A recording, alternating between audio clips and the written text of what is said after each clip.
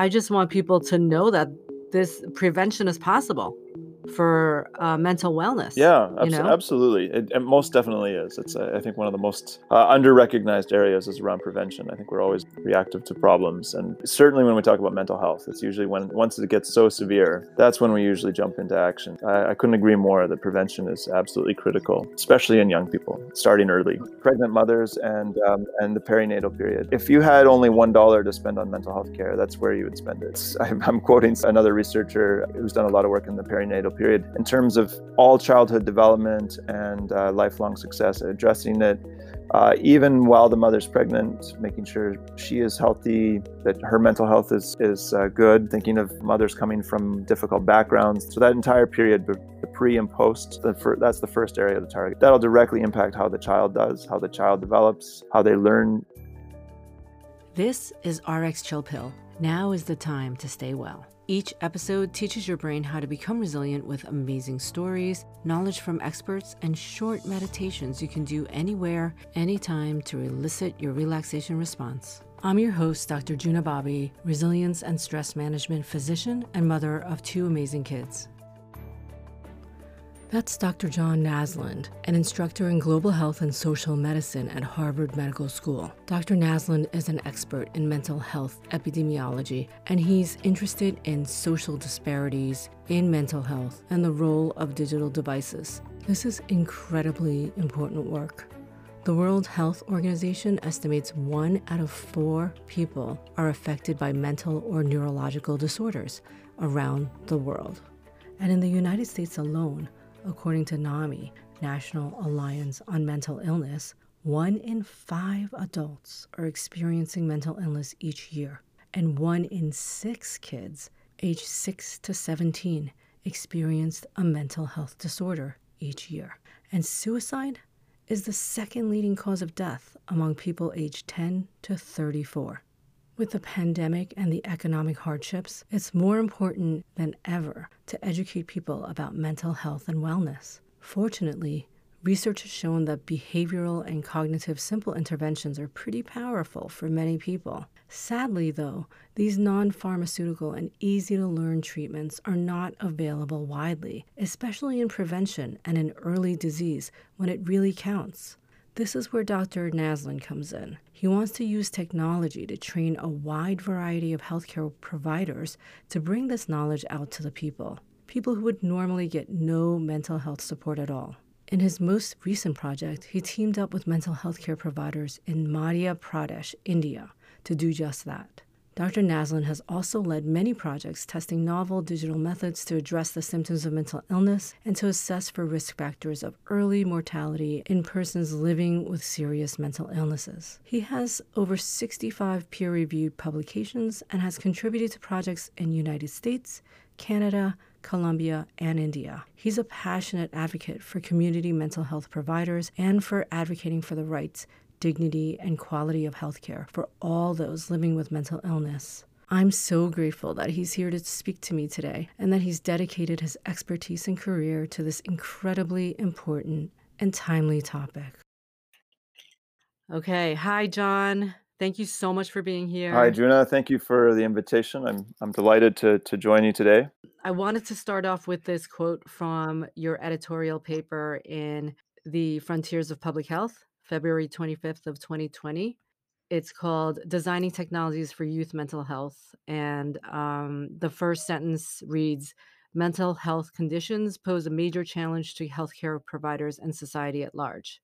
The World Health Organization predicts that by the year 2030, mental health conditions will be the leading burden of disease globally.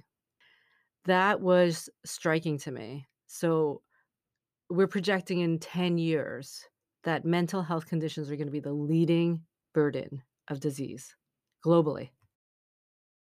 Yeah, so in many countries, mental health issues, mental disorders broadly, are already the leading cause of disability, or one of the leading causes of disability. And the way that that's partly calculated is looking at. So actually, there was a report that came out in 2016 that took the global burden of disease studies. So the global burden of disease work looks, out of University of Washington, looks very carefully at what are some of the leading contributors to disease burden. And actually, their estimates are likely an underestimate for mental health, which is something that has been really very striking. So, even though that statistic is from the World Health Organization that you're citing, I actually believe that that's an underestimate of the burden of mental disorders. And one of the reasons why is because often when we calculate burden of disease, we fail to recognize some of the long-term repercussions of mental disorders, as well as the impact of mental health on physical health. And mental health actually has an impact on other parts of our lives. So something like depression or substance use or anxiety disorders or trauma, it affects us in many, many different ways, which affects how we can do work, how we can do school, how we can engage in relationships, how we can really do all the things that matter most to us on a daily basis. And actually, there's many, many other impacts on our physical health. So if you can imagine, if you can't engage in activities that matter to you, how will your physical health suffer from that? And some of the impact on physical health, so things like the way your heart functions or the way that the rest of your body functions actually can be impacted by poor mental health. And one thing that's often not recognized is that people who live with mental illness are at far greater risk of having physical health issues and actually have a considerably shortened life expectancy compared to people who don't have those mental health issues. So, for example, if you're, like, depressed or anxious, maybe you're not going to the gym as much and you're not eating as healthily, is that what you're referring to? Well, it's actually a fairly complex. So that could certainly be part of it. It Mhm, also happens more when the mental illness is chronic and enduring. So when I mean chronic, it means it lasts a long time and it has an impact on how you function. mhm, And when that happens over many years, decades, then that has a long kind of gradual detrimental impact on your overall health. And you're right, you might not exercise as much. It also then there's many social factors. So, for example, if a mental illness prevents you from going to school or getting a job, then you're not going to be able to earn an income and support yourself. So then you'll be in many more challenges related to poverty. On the flip side as well, often some of the consequences of living in violent neighborhoods, exposure to trauma are actually very, very bad for your mental health, which then have this very negative effect on your well-being. And then one other comment too. So there's the physical health part that's often not considered when we think of mental health. The uh-huh. other side too is also the burden due to suicides are not captured in some of those studies that talk about the impact of mental health on global burden, as you cited in the beginning. So what I'm getting at is that that's likely actually an underestimate, and it is most likely that actually mental health is already a leading cause of disability, if not the leading cause of disability worldwide. And of course, it does vary from country to country, though consistently it's a serious problem in all regions of the world. And, of course, substance abuse ties into mental health, right? Absolutely. So under the umbrella of mental disorders includes substance use, Mhm. and that also includes alcohol use disorders sometimes as well. So it depends how they may be lumped together. Um, But these also, again, if you're having anxiety or depression, you might be using substances to alleviate that, right? absolutely. So it's like a vicious cycle.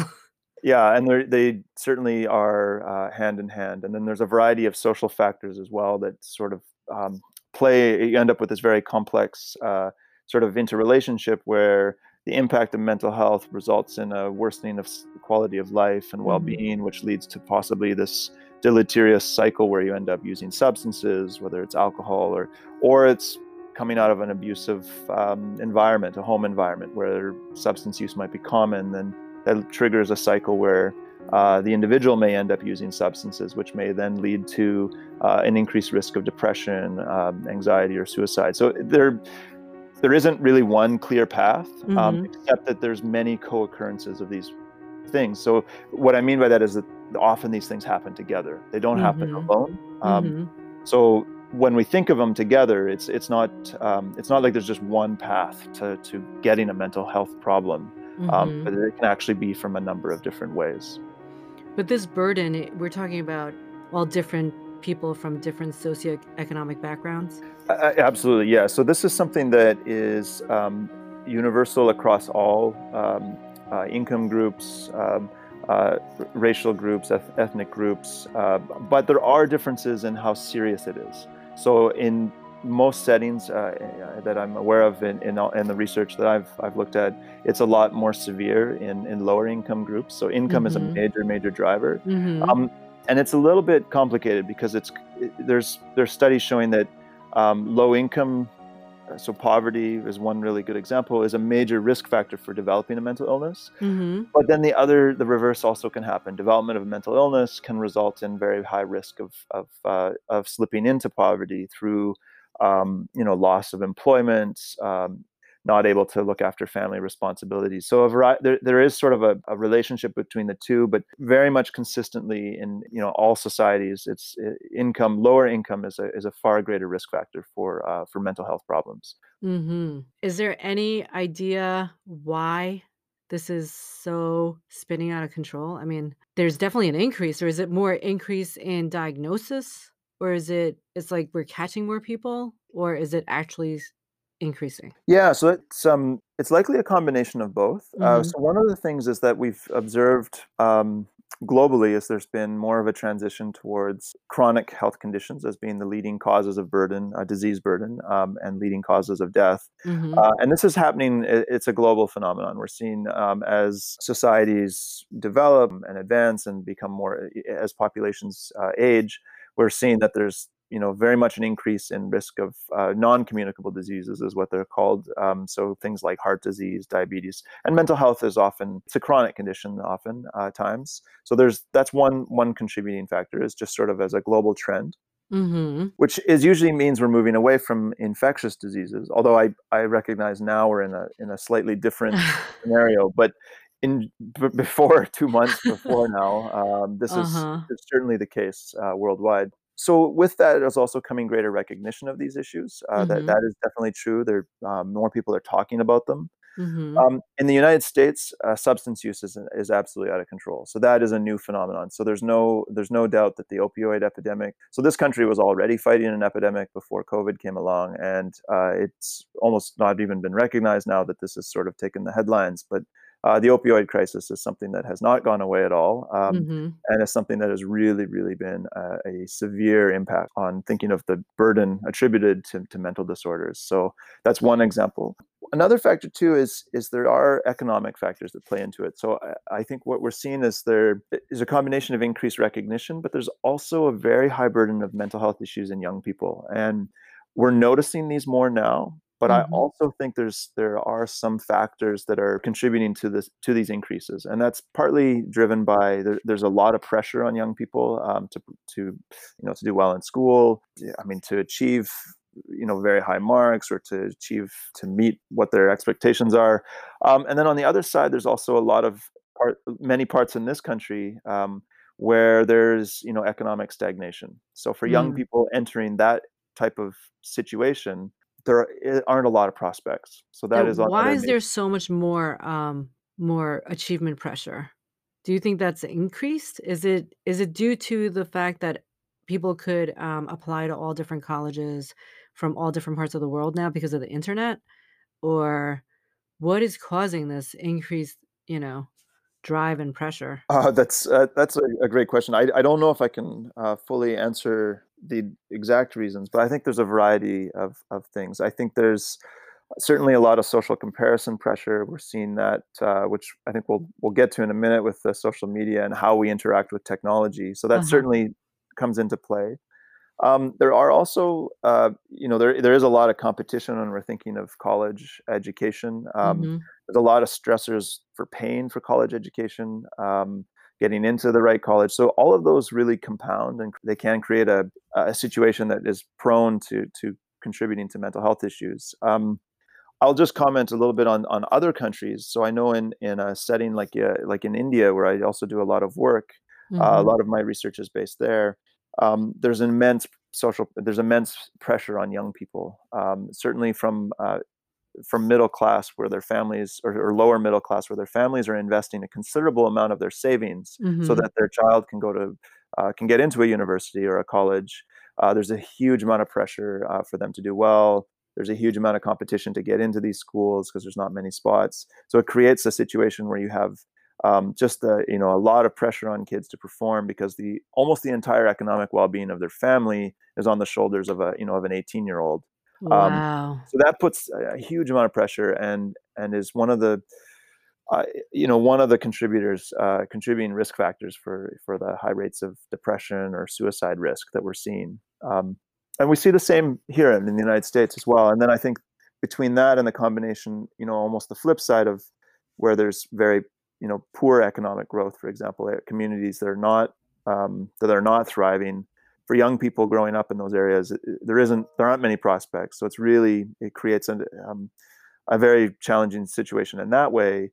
And then that combined with the opioid epidemic that we're seeing. So you kind of end up with these economically depressed areas where there's easy access to substances.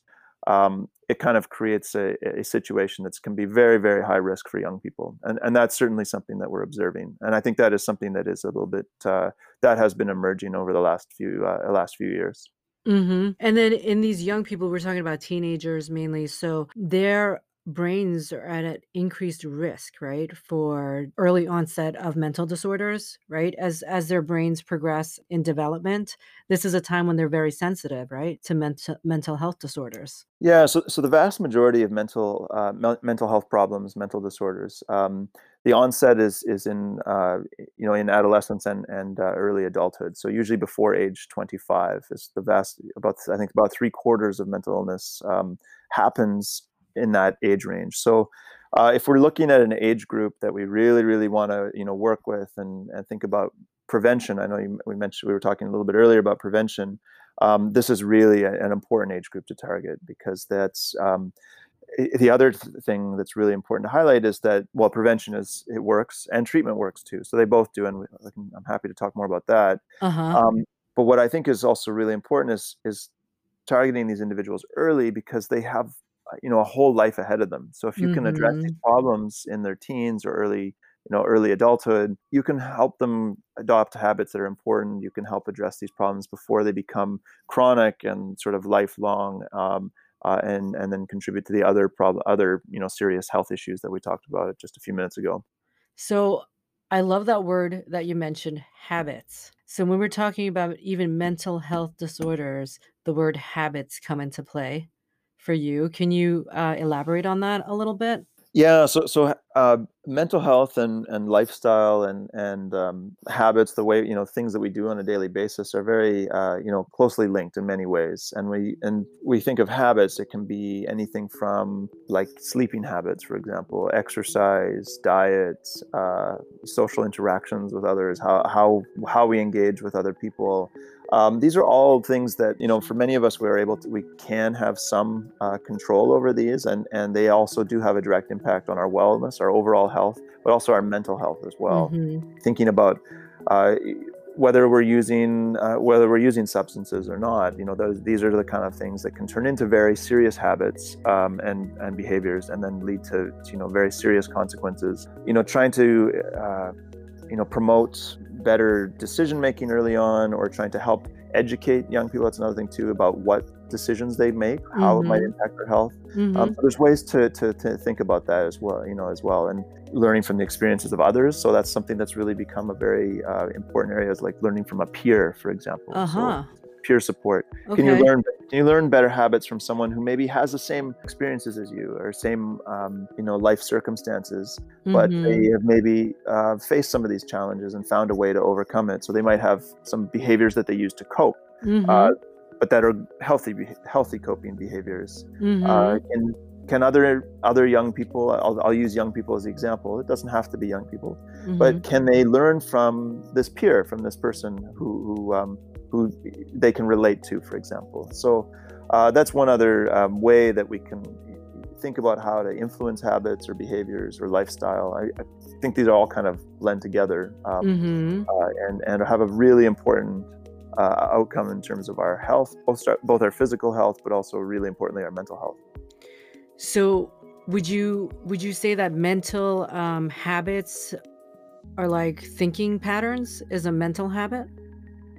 or Yeah, how we so react to certain situations? yeah, that's certainly part of it. And when we think of something like depression, that's very common. Uh-huh. That often, that's typically the result of very negative thought patterns and negative thinking, and many of the successful treatment methods. So just to highlight, I think even just across the board is really emphasizing that mental health issues, mental disorders are treatable, and we Mm-hmm. have very good treatments. Actually, they work very well, and they actually are. We can talk about this as well, but they're actually not even very expensive to deliver. The challenge is not many people get them. So I think that's another key thing that I may not have mentioned, is that there really is a barrier to getting these treatments to people who need them.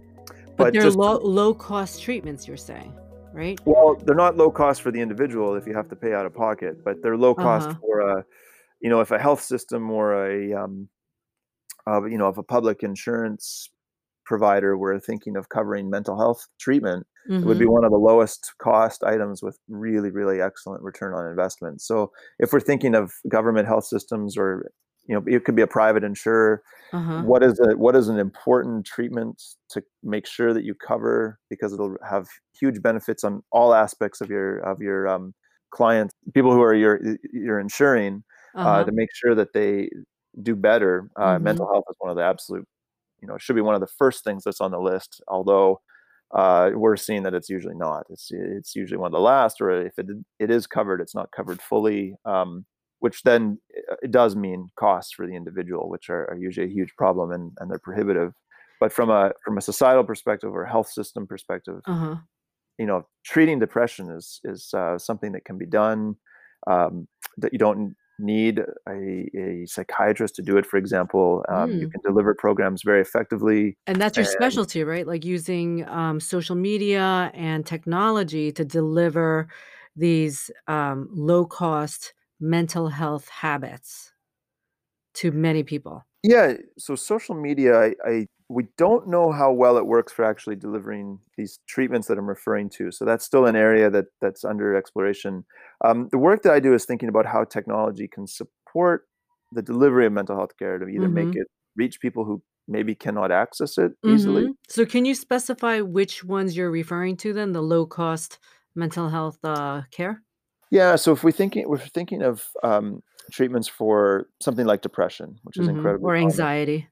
or anxiety as Yeah. well. Yeah, so Mm-hmm. there's brief psychological treatment. So another common way to call them is a talk therapy, Mm-hmm. and it's usually talking to a therapist. And there are very structured modules and structured content that the therapist can walk through with the individual, Mm-hmm. and can help them address their challenges, and they can work very, very well. And You it mean like can even cognitive behavioral therapy or yeah, CBT is one. Behavioral activation is another for depression, for example. And Mhm. so we were talking a little bit earlier about the negative thought patterns. Mhm. Behavioral activation is really focused on addressing that. How do you help someone reframe their thoughts in a more positive way, and then engage in activities that can help move them towards a more positive feeling and better mental health, and addressing the depressive symptoms. Mhm. And it can work very well. Again, these there are some more complex conditions where these don't necessarily work, but for the Mhm. most part, they're very effective. And this has been shown in most settings, all around the world. So some of these treatments have been developed here in the United States, and they've worked very, very well across all different population groups. And then they've been tested in other parts of the world. So they've delivered them in different countries in sub-Saharan Africa, for example, or in India, or in Southeast Asia, for example. So in In Europe. depression, it could be as simple as even though you're having depressive thoughts, you get moving. Try to reframe the situation and get yourself moving, right? I think that's one of the main tenets. Whether Um, it's an action to like call a friend or go exercise, one of those healthy behaviors. yeah, so it's not so much ignoring the thought, because that's Mhm. not always the best thing, but it's to think a bit about it and where it comes from, and then what are some of the activities that you can do in life that actually might be positive. Mhm. And then to try to engage in those, and then it's requires multiple sessions, so it's delivered over time through multiple Mhm. sessions, and there's different phases where you help walk the individual through step by step, and usually even through as few as 6 to 8 sessions, which can take a few weeks, you can really see noticeable improvements for individuals. And when you say this is low cost, though, that means that you're delivering it from any tier of healthcare worker other than a psychiatrist, right? You don't have to be a psychiatrist, you said. But there must be differing expertise, right? So I'm just wondering like how your social media or your technology would be able to deliver this on a wide scale basis and make it affordable. Yeah, it can be low cost when you train, a non-specialist provider. So someone, really any type of health provider who is not specially trained in mental health care, for example. So, and specialty providers would be like a psychologist or a psychiatrist, Uh-huh. and they have specialized training in treating mental health issues. Mhm. But there's very few of them. We just really don't have access. It's not easy to access a psychiatrist or a psychologist, And it's and that expensive. and that is expensive. So Yeah. that is absolutely expensive. Uh-huh. But some of these treatments, like brief psychological treatments, when they do not require medications, can be delivered by other types of providers. And what we're seeing is that even community health workers can be trained to do these programs very well. Mm. Mhm. And that's been demonstrated in studies here in the United States, but also in the global literature. So even health workers with a fairly basic level of training Mhm. can take additional training and learn how to deliver these programs. Like a Now, nurse's aide or yeah, something like that? nurses aid, Uh-huh. nurses. You can think of midwives are another example. Other types of community health workers, social workers. I mean, it's really a broad range. Mhm. Did anybody look at So peer to peers can peer? also be trained. So Uh-huh. peers can. There are many efforts focused on training peers to deliver these programs as well. So people who Mhm. have lived experience and who have recovered. That is another, very much a very thriving area. Mhm. I think there is a certain level of requirement in terms of just understanding of the material and like literacy and education level. So there is some, I think, minimal requirements in that sense. But in terms of learning the content, it's something that many people can do and master. But in Mhm. order to do that, they also need support. So that's one of the things where the expert can come in and be really important, is helping give them extra supervision and support and helping with guidance. And that is one of the things that we focus a lot on, is how to make sure that when we have these non-specialist providers trained to deliver mental health Mhm. care, that there Mhm. is an expert or a specialist provider who's there to offer some support. Mhm. And this is something that you delivered in India, right? Yeah, that's absolutely right. So right now, Yeah. in India, I'm leading a project where we're training community health workers Uh-huh. to deliver a program that's shown to be very effective and potent for treating depression in primary care settings. What I think is very exciting about it is we're using technology to train the health workers. That's another story, is how do you make training more widely available. But Mhm. I'll just circle back to your comment about use of technology or social media for delivering these types of programs. Mhm. So one thing is that there are online versions of these programs, Mhm. and they can be delivered in two ways. One can be kind of like what we're doing now. It can be, almost like telepsychiatry or whatever, Telehealth, uh-huh. telehealth. Yeah, so that can work. That it works just as well as in person. Okay. But there's also versions that are more self-directed, or Uh-huh. asynchronous support with through a online platform or a mobile app. And Mhm. there's increasing evidence showing that these work very well as well. And they follow the same principles that are outlined in the programs that we're training the health workers to do in person. So And they can also is be there, done. like, a chance that AI could take over or no? So that's a great question. I Artificial know intelligence? there's a lot of research looking at it right now. So Uh-huh. thinking of like chatbots, for example, Uh-huh. that's one of the very active areas. I'm a little skeptical on the research so far. It Mhm. certainly isn't showing. I mean, they're mostly small studies. There's a lot of industry involvement. So I'm a little skeptical on what we're finding. Yeah, Um, chatbots, I mean, I don't find them helpful even if I'm trying to shop for groceries. So, oh no, I don't no, know I if it think could be that. helpful in mental health right now. Not sure. Yeah, I can't imagine. Yeah. Having said that, it'll be interesting to find out, I think, from patients what they prefer. I do think patient preference plays a really important role here. But maybe you I also get a hybrid, right? You get, like, some chatbot and then somebody overseeing it, like a person. I think so. Yeah, Yeah. something like that potentially could work. Although I certainly would not be advocating chatbots at this point. I would have to see more evidence on this. Prompts, I mean, like more like Yeah, prompts, like asking them questions or about how you're yeah. So there's feeling and self-directed ones. uh-huh. So that's not the same as I think replacing it with AI, for example. There could be AI supported apps that help direct you to the materials that might be most beneficial, and I think something like that could work very well. Mhm. But thinking of it just being a robot or something that's Yeah. the only person you're in touch with, I'm not sold on it yet. Although, of course, things are changing very fast, so I don't want to totally discount the idea. And Uh, how are you training your workers in India, and then what are they delivering? Is it modules? Is it, like, lessons? It's really education, right? Psychoeducation? yeah, so we are training them on a smartphone app, Uh-huh. and Mhm. they access educational content that's typically video based, has images, animations, PowerPoints, and the content is really focused around building skills and knowledge on how to treat depression. So how to detect it, how to measure it, how to respond to crises, and then how to deliver a structured treatment for depression in primary care. It's self-directed on the phone. We've been testing different ways to how can you help people get through the educational content. So using like a coach who phones or sends a text message saying, trying to offer encouragement, helping people get through the program Mhm. successfully so that they can gain the skills that they need so that they can deliver care once they're back in the field. But I just want to circle back to your point on the social media, because I think that's something you're really interested in as well. And Mhm. so social media is an interesting thing because everything I've talked to you about so far is really more related to delivering what we know are evidence-based treatments. So ones where there's a fairly strong evidence showing that they work, collected from randomized trials, Mhm. and also they're delivered in a fairly systematic way. Social media is a different thing. I have not really seen, it has not been used in the same way to deliver, these same types of treatments to individuals. Wouldn't say that social media is something we can use for that, but I do think there are really, really exciting opportunities to think about how social media can help us with, mental health promotion or helping people access services or to reach people who might be at risk. So I do think Mhm. there are opportunities there. But it's not, I don't think, like a replacement for treatment in that way. So, your most recent review paper, Social Media and Mental Health Benefits, Risks, and Opportunities for Research and Practice. There's this talk about digital phenotyping. Can you tell me a Oh, little bit about that?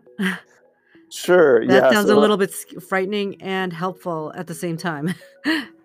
sure. Yeah, I'm happy to talk about that. So yeah, so social media and mental health is kind of an interesting thing, and I think I just will first say that the way we think of social media and mental health, I think there's a combination of pros and cons. I think there's Mhm. no way around it, and I'm interested in social media. It's something I've done a lot of research on, and specifically around how to reach people who have mental health issues. And I think there are certainly a lot of risks that we have to take very, very carefully, think about really seriously. Mhm. And I'm happy to kind of talk more about those. But what I also think, though, is we're all on social media. We're all, as many of I us mean, a are on lot of the social kids media. use it to communicate with each other. Exactly. So every kids are already on social media. Yeah, So even if we know that social media there's risks and it could result in detrimental impact on mental health, which it can in some ways, and it we're affects all we're, girls more, right? oh yes, yeah. So there's certainly studies where there are things like cyberbullying, risk of victimization, and things like that are more common Uh-huh. in young girls, and certainly thinking of social comparison pressures, like where you see things on social media and then feel bad about yourself because you see how other people are living their lives, and there can be a fairly vicious cycle with those. Mhm. I think, though, still at the end of the day, people will use social media. It's a popular activity. So we have to then we kind of have to frame our thinking rather than social media is dangerous, you shouldn't use it. We have to kind of shift our thinking. Social media has risks, but how can we use it in the safest way possible? So I Because think it can be helpful, right? I mean, you can get could social be. Well, support from social media at times. I mean, yeah, I've so seen that's so much support on, some of the Facebook groups with physician moms, And we have been sharing information like crazy, and it's so fast and real time with the COVID situation. People have been like volunteering for efforts to help healthcare workers on social media. I don't know how it would have happened so quickly if we hadn't had these groups. Yeah, I couldn't agree more. There's certainly there are positive things on social media, and specifically related to mental health and Mm-hmm. thinking about how to promote better mental health, how to help people who have very serious mental health issues. Mm-hmm. And I've talked to a lot of people who use online forums or support groups on Facebook, and they've really found a lot of a lot of support, and it's really helped them through some really difficult times. So those are, I think, where there's positive sides on social media. It's trying to think about how to minimize the risks while figuring out how these positives can be most beneficial, and helping people navigate these platforms so they can actually benefit in that way. So that's the other thing too. I think there's a little bit of being open to them, but then also being how do we communicate that there are risks, but that there could be benefits if you use it in certain ways, I think. And being Um, cautious. And you were going to tell us about digital phenotyping. yeah. So when we think of social media, you mentioned we're using it all the time. We're using it to communicate with friends or with other people. What happens is, and actually any digital device that we use, everywhere we go, it leaves a digital footprint, right? So anywhere you use your phone, anywhere you go, Mm-hmm. you leave, like a trail of, where you were, your map data, your GPS data, any kind of communication that you send through social media. There's a track record of all of this interaction with your device.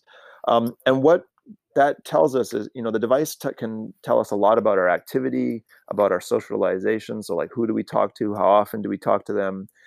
It really gives a pretty comprehensive overview of everything you do in your life with your device, which is now almost everything for most people. So, digital phenotyping involves capturing all of this digital data to try to understand health patterns. So, can we take a look at your activity through your phone, or how often you talk with people, to understand maybe how your mood is or how you're feeling? Maybe your activity, maybe you start and you're really active every day, and then suddenly your activity stops, Mm-hmm. and you're not socializing very much. Could this be something that's related to a change in your mood? Or you're So Googling like, drop by my friend group. yeah, so your Or search versus pattern, like, is he cheating on me? Right? So they right? can tell what you're thinking about when you Yeah, so Google these things. exactly. So if you have like a situation where your search patterns on Google, and how you're using these different platforms, Mhm. um, they might offer some insights about your health, and that's really what digital phenotyping is focused on. Wow. It's trying And to who's be looking at this? Like, who's looking well. at everybody's phenotypes, and can they identify you? Is it anonymous? Um, you mentioned, or one of the authors mentioned in this paper about how the digital phenotyping can predict users' depression and maybe be able to figure out if somebody's depressed before they even know it, maybe. Yeah, so that's an area of, very much of active research, is even looking at social media posts, Mhm. and seeing, like, if your patterns of communication, say on Twitter, for example, or on Reddit, or on even on Facebook, for example, if your communication patterns sort of change, Mhm. can that give us some idea if you might have had, you might be changing, if your mental health might be changing. I think this research is still really kind of in its infancy. There's still a lot of a lot of caveats. What we're finding is that most of the studies are kind of retrospective. They're looking at, so we know the person either has depression or has another mental health issue, and then Mhm. it looks backwards at their posts. Rather, it's not so much. I'm not sure if we're really at the stage yet where we could actually say predict that one person will get depression because of the way they communicate online. Um, Mhm. I agree 100%. There's a lot of privacy issues with that idea that I think are, yeah, they're a little bit frightening, actually, to think about someone monitoring, your risk of getting depression based on how you talk online. Right, or what you're researching. Maybe you were looking it up for your friend. That's Right? right. "It was Yes. for my Yeah. friend."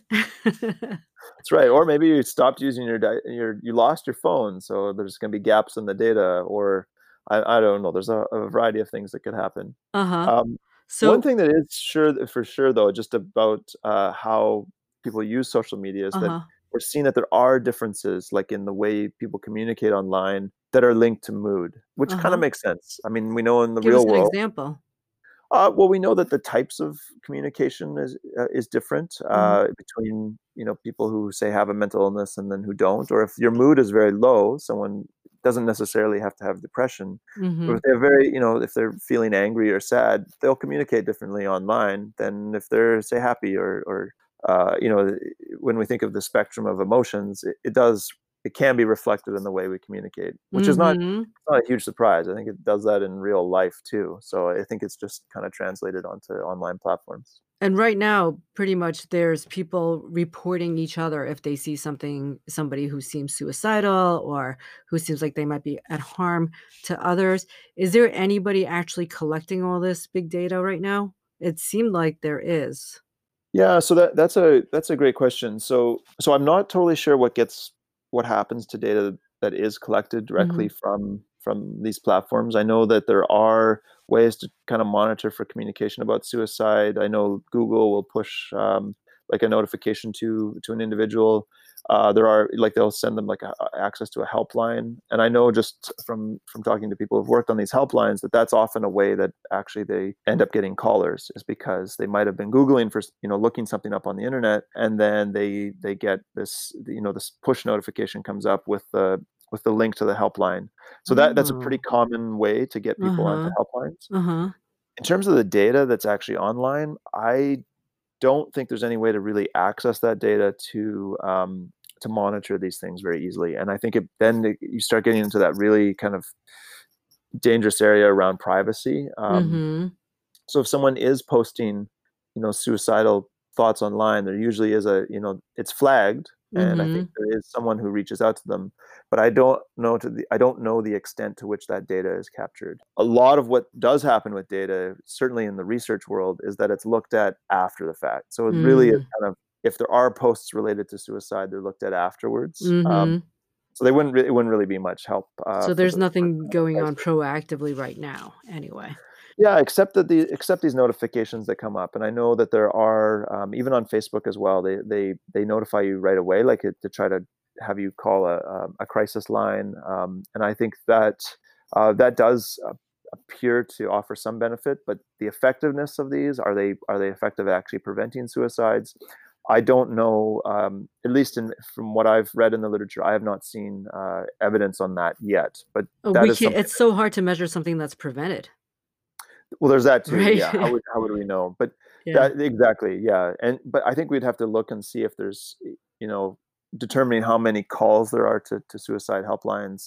Does that correlate with some kind of reduction in completed In the suicides? rate, But uh-huh. What about, people who seem like they're posting things that are dangerous to others? Do they flag those also and reach out to the individual, or do they reach out to someone else well, so yeah, I'm normally? not totally sure how posts are flagged. I mean, I know that there's a lot of stuff that circulates. So this is one of the harms to mental health that I Uh-huh, think I mentioned some of the risks is that when there's derogatory or hurtful or hostile uh-huh. comments and content that's Mhm, shared online, I know other users can flag that content, but I also know that it still is visible to a lot of people, and I think that that's actually been one of the major criticisms of platforms like Facebook is that they don't put a muzzle on this type of content. They haven't, when we think of, hate speech and things like that that get circulated, they've done very little to actually stop that. And we know that that has, I mean, there's clear studies showing that that has correlations, at least,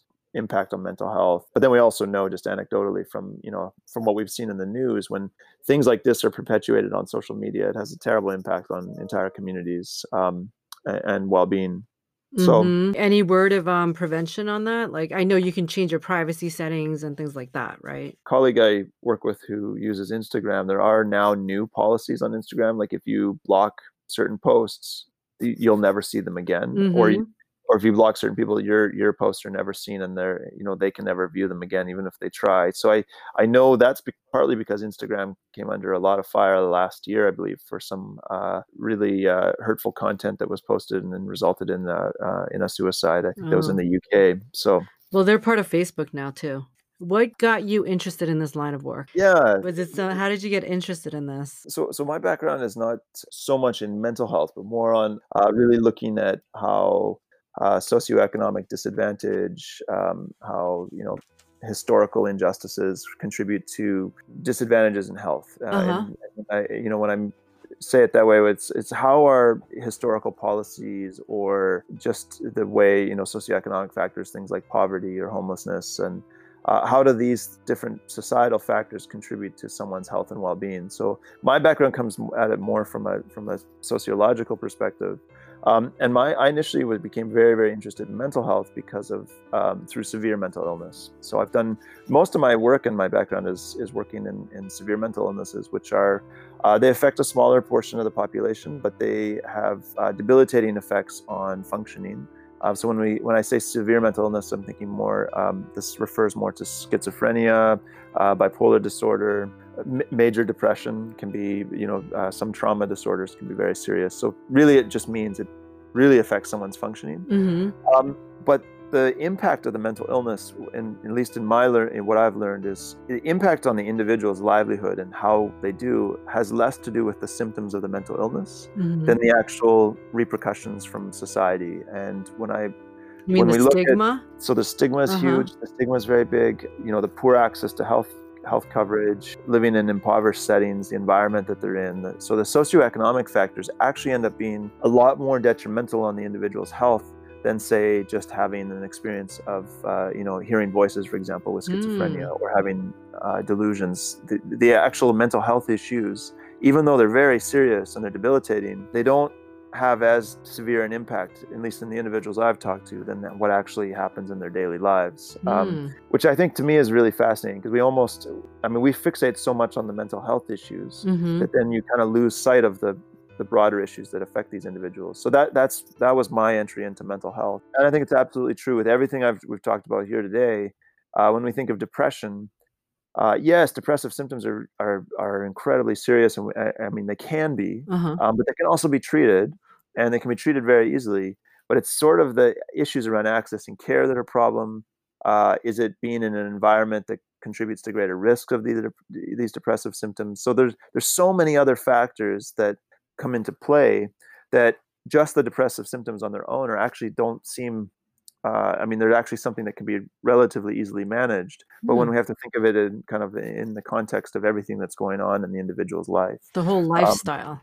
yeah, So even with the very, very severe mental illness patients, there is research that lifestyle matters, right? And even these non-medical treatments like reframing your thoughts can help them even as well. Is that true? I think, yeah, absolutely. And I Uh-huh. know in some of the individuals I've talked to, there are medications. They do work for some individuals. I Mhm. don't want to Yeah, no, suggest that. medication is great. I love Yeah, medicine. suggest that they don't work, Yeah, or to suggest that access to a good psychiatrist is that is very, very important. yeah. But lifestyle is also very important, Mhm. and we know that, and it just again really highlights how your brain and the mind and the body are all connected. I mean, this idea that we should be seeing a separate doctor for our mind or our brain, and then a separate doctor for our hearts is kind of it kind of doesn't make a lot of sense when the two are connected. Problems with each happen together. So absolutely, lifestyle is really important. And then it goes back again to some of these social determinants and social factors. We know also in many people who have severe mental illness, they have worse access, say, to have recreation opportunities, poor access to some of the ways to engage in healthier lifestyle, And whether it's social support, right? They lose and social then support. yeah, there's Mhm. a lot of social isolation that can happen, and then these are further compounded by the stigma as well. So someone may have symptoms, or they have side effects from the medications can be very serious, Mhm. and then other people can fear them. It creates this kind of very vicious cycle. Right. I know a lot of psychotic disorders. The onset is early. It's in the teens, early 20s. That's the most common age. So when should Age. we start looking for these? If you're screening your child, or when should you start paying attention? What would your ideal scenario be? Like you would catch them at, 2 years old, you'd make sure that they start having the lifestyle habits of eating well, sleeping well, having the emotional intelligence to be able to have social support. When would that all start, and what would be ideal for you? Yeah, so that's a great question. I think you have to go back even earlier then, and then Ah, you're looking actually at pregnant mothers uh-huh. and the perinatal period. I mean, I don't think there's a time if you had only $1 to spend on mental health care, that's where you would spend it. I'm quoting another researcher who's done a lot of work in the perinatal period in terms of all childhood development and lifelong success, addressing it even while the mother's pregnant, making sure she is healthy, that her mental health is good, thinking of mothers coming from difficult backgrounds. So that entire period, the pre and post, that's the first area to target. That'll directly impact how the child does, how the child develops, how they learn, Uh-huh. and helping her cope with some of the things that come up during pregnancy, especially again thinking of mothers coming from difficult backgrounds. They are at greater risk as well. You think of risk of things like trauma, of violence. These types of things really have a really devastating impact on the fetus and then the newborn. Mm-hmm. And then also right after birth, so the post natal period as well is incredibly important. So that entire period, the pre and post, Mm-hmm.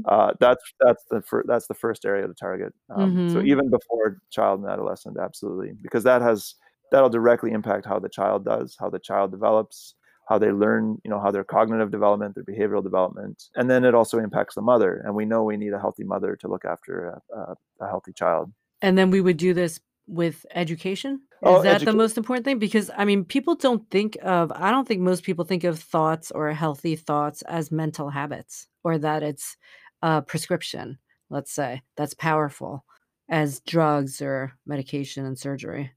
Yeah, so there are the same brief psychological treatments that I mentioned earlier, and the ones that we're training health workers to deliver Uh-huh. are similar. They're changed a little bit, but working with mothers who are pregnant. So the perinatal, so call it perinatal depression. Uh-huh. It's gonna be the number one global health issue in 10 years. Could we, maybe educate everyone across the board? Isn't it something anyone could benefit from? Emotional intelligence, Yeah, positive reframing. yeah. So that's another fantastic area is thinking just even more broadly about our understanding of mental health. Uh-huh. And that's also very important for addressing things like misconceptions and stigma related to mental health. So education at a population level or within schools is really, I think, another fundamental area to target. And I think when we're thinking of kids in schools, there's certainly a growing interest. We're seeing it in college age kids about how important mental health is to them. And I know that many college campuses are reacting to the demands by students, and I Mhm. think that's because of increased awareness. So trying to encourage this type of awareness about mental health, Mhm. making it something that people feel comfortable talking about. I mean, that's another thing too. It should not be something that's kept secret. It should not be something that we're ashamed to talk about. By addressing those types of things, that'll go a long way around prevention, around seeking help. So if someone Mhm. does have a problem, a lot of the time they're afraid or concerned about getting help because they're worried they'll be judged. Mhm. So this idea of education, I couldn't agree more. It's so important, and even in young children, thinking of educating them about how these feelings can be normal. When to know it's a problem, Mhm. and who to go to talk to if you need help, and not feeling ashamed to do that. So, Because, I uh, mean, most normal people go through periods where they're anxious and depressed, yeah, right? absolutely. Yeah, it's a Oh, normal part of yeah. life. It's when it goes prolonged and doesn't get addressed and becomes something that interferes with Yes. how you function and what you do on a daily basis. That's Yes. when it can be very serious, and that's when it can really get out of hand. And that's Mhm. trying to make sure that we catch people early is incredibly important. Can I ask you why you became so curious about mental illness? It's really been looking more at health from a more holistic perspective, thinking more from a societal perspective, thinking of how different societal influences affect our health, and that's something that I've been really interested in. And then now a major interest in mental health. To me, it's something that's treatable. It can be treated very easily, very effectively. It's remarkable how much evidence we have that we can do so much for people who live with mental illness. Uh-huh. Um, but so few people get access to that kind of treatment. And I think that is something that if there is easily one of the greatest, gaps in implementation of something we know works, Oh. that it out there. And I think one thing to highlight is that any of the individuals I've whether it's a severe mental illness, whether it's depression, whether it's trauma, there are programs that work well. You can help these individuals. They can live, a productive and fulfilling life. They can hold a job, they can go to school, they can have a family. All of these things any individual can do but they need the proper treatment and care and support. And Mm-hmm. the issue is there's just a gap. Those people aren't getting access to those. And how do we help make sure that these types of programs and services are available? That's the challenge I'm interested in. It's one And you're that, trying to cover that gap with technology. and I think technology Okay. has to play a role. I mean, more than ever, there's no question that technology is incredibly important at this time. So I was wondering, what is your projection now? What are you worried about now that everybody's been home and people are talking about mental health issues increasing with the COVID isolation? they will. There's no question. I have no doubt that mental health will be a huge challenge when we think of the response to COVID-19. I see it actually in two ways. I think there's right now there's certainly the anxieties and the stress just around not knowing what's happening. I think there's no doubt in my mind that's been very disruptive for all of us, and certainly more disruptive for some people than others. I'm thinking of people who've lost their jobs. It's hard to self-quarantine if you don't have good living situation, or if you're living in an abusive household or facing domestic violence. Have a lot of concerns for those individuals, Mhm. What could because people do, though, to help themselves? Resources we can put links to, or I would look up COVID-19 mental health resources. I've come across a couple, but I don't know the names of them by heart, but I okay. know I'm on a lot of email chains related to COVID-19 and mental health. There's a lot of Um, free help now, right? there's a lot out Uh-huh. there. There's definitely a lot out there. I think trying to, weigh whether it's from a reputable source is really, really important. Mhm. But when I think of COVID-19 and mental health, the area where I think most concerned is what's going to happen afterwards. I think there'll be a period of readjustment to whatever how we reintegrate or how we restart our lives. But then I think the real challenge will also be the economic impact of COVID-19 and just the inevitable recession that we're entering. And we know that these types of economic events have really a serious impact on mental health. We saw that in the 2008 recession, but I think this will more or less eclipse what we saw then. So that I do believe is something that really, thinking of mental health, we have to be very proactive about this and think about how, again, that same challenge I mentioned just a few minutes ago, the big issue is that people who need services don't have access to them. How can we leverage technology? And I think we have to use technology now. We can't rely on in-person contact. We have to think Mhm. of technology as absolutely has to be a tool to help make sure we get mental health services that work to So, people who need them. yeah, even in these times, like the positive Yeah. reframing and all of those, tools work. They absolutely can. I think now it's still very much like a time of a lot of heightened stress and anxiety. So there are certainly ways to help think of stress management, helping with that. Really be ready for that sort of second wave. This is the epidemic now, but what's the epidemic of mental health and potentially substance use issues that could arise afterwards But is also something to people really who are think just about. listening could maybe just proactively start to work on these positive skills.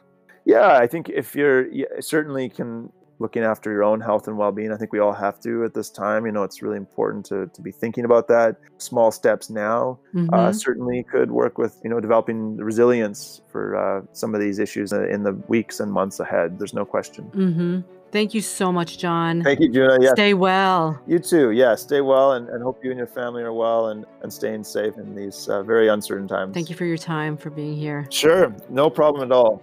All right, take care. Stay safe. Thank you so much for listening. I want to remind you to share with your friends and family and download episodes. Subscribe on Apple Podcasts and leave a review. Your support is so important in keeping this podcast going, and I have amazing guests coming up. And you can ask me questions or them questions simply by emailing me at info@mindbodyspace.com.